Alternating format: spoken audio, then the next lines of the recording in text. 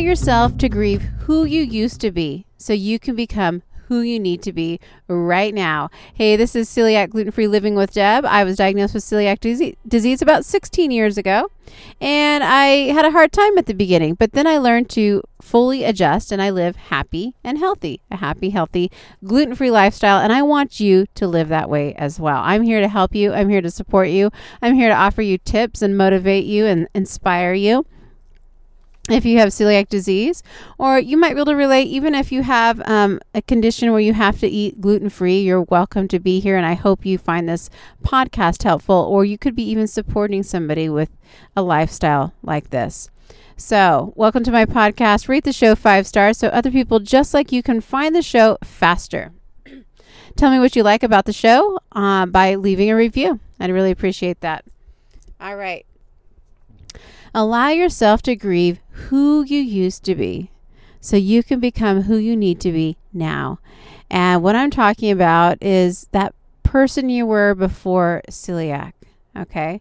I can really relate to this idea because that's really the process I had to go through in order to be healthy and happy where I'm at today. I really had to grieve who I used to be. So when you are living your life a certain way and then you're hit with a diagnosis that completely changes everything, it kind of stops you in your tracks, right? And, you know, it's unexpected. It's surprising. It can be shocking. And that brings us to, stage 1, that shock and denial phase, And I know this looks different for everybody. For me, it was just shocking, It just took a little while to wrap my mind around it. It's not that I didn't believe it, but it felt like it wasn't happening to me. I just never imagined this happening to me. And I didn't stay in this stage for very long, but, I did experience it nonetheless. And then stage 2 is when I started feeling more of that pain, or that anger. For me, it wasn't like full out anger, but it was a lot of pain. Just thinking about this new life, it was overwhelming. So the second stage of pain is just when it starts becoming real. You got this diagnosis. It didn't seem real. Felt like it was someone else's life, like you're watching a movie, and then this pain, like, why? Why me? And then this pain, kind of just goes into the stage 3 of kind of maybe feeling angry. Like I said, I didn't feel like full-blown mad or angry, but I wasn't happy either. I was, I wished it wasn't me. I wished I didn't have to deal with that or figure out this new life. It was frustrating. It was a lot of frustration in that stage. And then, then comes that stage 4 where you're feeling kind of isolated and depressed. Then you kind of get into that spot where you feel like, nobody understands what you're going through more than you.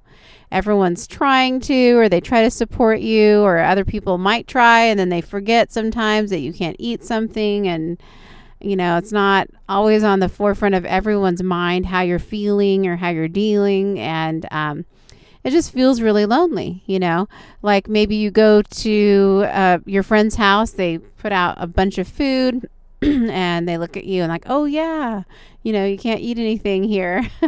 And then in those moments you feel like all alone, like, it can be a really depressing feeling, an isolating feeling, where everyone's got full plates of food and you have, a glass of water and, a piece of fruit or something like that. Just different social situations can really highlight that, how that lonely feeling.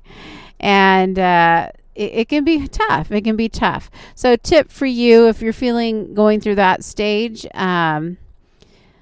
is allow yourself to feel grief. It's okay to feel sorry for yourself, but don't accept too much sympathy from everybody else, because I feel like when you get too much I'm sorry's from people around you, it doesn't really lift you up. It just kind of keeps you stuck in that place. So I never really enjoyed people feeling sorry for me. what I appreciated is people doing things for me that helped. So don't accept too much sympathy. Even if it's hard, if in your head you're sympathizing with with yourself and you're feeling sorry for yourself, it helps to not dwell on it. And I would just kind of pretend that I wasn't really feeling it to other people, because I noticed if I showed that I felt like that, I would get a lot of that from other people. Like then I'd get like a sympathy crowd, and I don't want a sympathy crowd because that doesn't lift me up, right? And I knew I wanted to be lifted up, even though I needed to feel this grief. I needed to feel lonely. I needed to feel depressed in order to just kind of adjust to my new life, to get through that. And for me, I feel like this is a stage that I spent a long time at, where I had to really allow myself to grieve, to feel sorry for myself in those quiet moments by myself. You have to cry, you have to let go, you have to just allow yourself to feel all those depressing thoughts and all the emotions that go with letting go of your old self, your old life, and realize that old person, that old life, that old self, it's never, ever coming back. You've got to accept where you're at. And you don't know, you can't put a timeline on this, but you need to allow yourself to feel that way. All right. But again, like I said, don't allow too much sympathy from other people, because that could just keep you there. You don't want to be kept there. You want people to encourage you and help you forward. And that's what you want to attract anyways. So just allow yourself that time. It's okay to feel sorry for yourself. And it's okay to cry. It's okay, because you are grieving who you used to be. If you allow yourself enough time to do this, then eventually you'll find yourself going into that next stage, that fifth stage of feeling more positive. You're starting to accept your new life, how things are. All right. And if you don't allow yourself to really grieve the loss, you're going to have a hard time getting to this acceptance phase. So, like I said, you can't put a timeline on it, but eventually you'll keep processing all those emotions, and then you'll feel like, I'm starting to accept my life, right? I'm starting to accept this change. I'm going to have to live with this disease. It's something I can manage. And you try to remind yourself of all these positives, right? I don't have to take medication. I can manage my food. I have a lot of control. I can learn new things. I can learn how to do things in a different way. So there's a lot of pluses. So looking at all the positives, practicing that gratitude will really help you in this accepting part of the disease, that you have this celiac disease and it's not going anywhere. And go along with this, is that with that acceptance is that reconstruction kind of phase that you're going through. You're reconstructing your life, how you live it, what you eat, and all these new habits.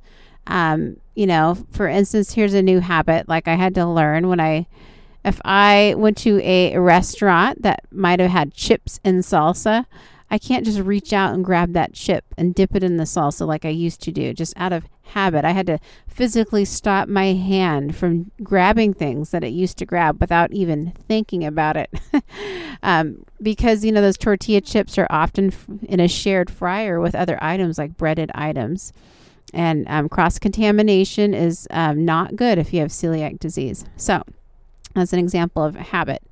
Your body has to form new habits. You have to form new ways of thinking. So you're restructuring everything in your life and coming to full acceptance.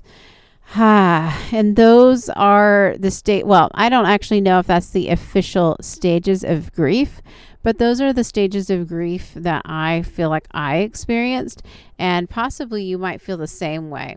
And the point is it's a process. All right. It's a process.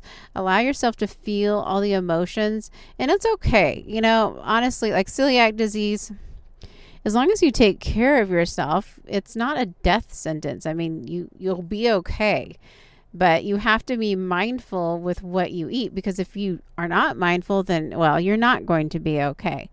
And it's okay to feel sorry for yourself, even if there are people in the world that are more sick than you or have more serious a more serious diagnosis than you. That's not the point. The point is you used to be a certain way and now you are a different way. And just because there's worse things in the world doesn't mean you don't feel a loss or you don't feel bad and you don't feel angry. Okay. And you have a right to. You have a right to experience all those emotions. And sure, things could be worse, and that's okay. So maybe, it is helpful to think things could be worse and practice some gratitude for what you do have. That will help you along the way. But don't cut yourself short, okay? Allow yourself to grieve the loss. And if you feel lonely, know you're not alone. A lot of people feel this way. And it can be really isolating to get diagnosed with a disease, especially when you don't know anyone that has that disease. And but there are hundreds of people that have that disease, and maybe you haven't connected with people like that yet, and that's okay. But that's what this podcast is for. I want you to feel like you're not alone. I want you to allow yourself to grieve so you can pull through in the end and get to that life, your new gluten-free life, and feel happy and fulfilled. Because I promise you, if you allow yourself to grieve and go through that process, you will come out on the other side happy and healthy. I hope this message resonates with you. I hope you have an amazing day. Do me a favor, rate the show 5 stars so people just like you can find the show faster and quicker. Tell me what you like about the show by writing a review. I want you to have an amazing day. You deserve it. Namaste.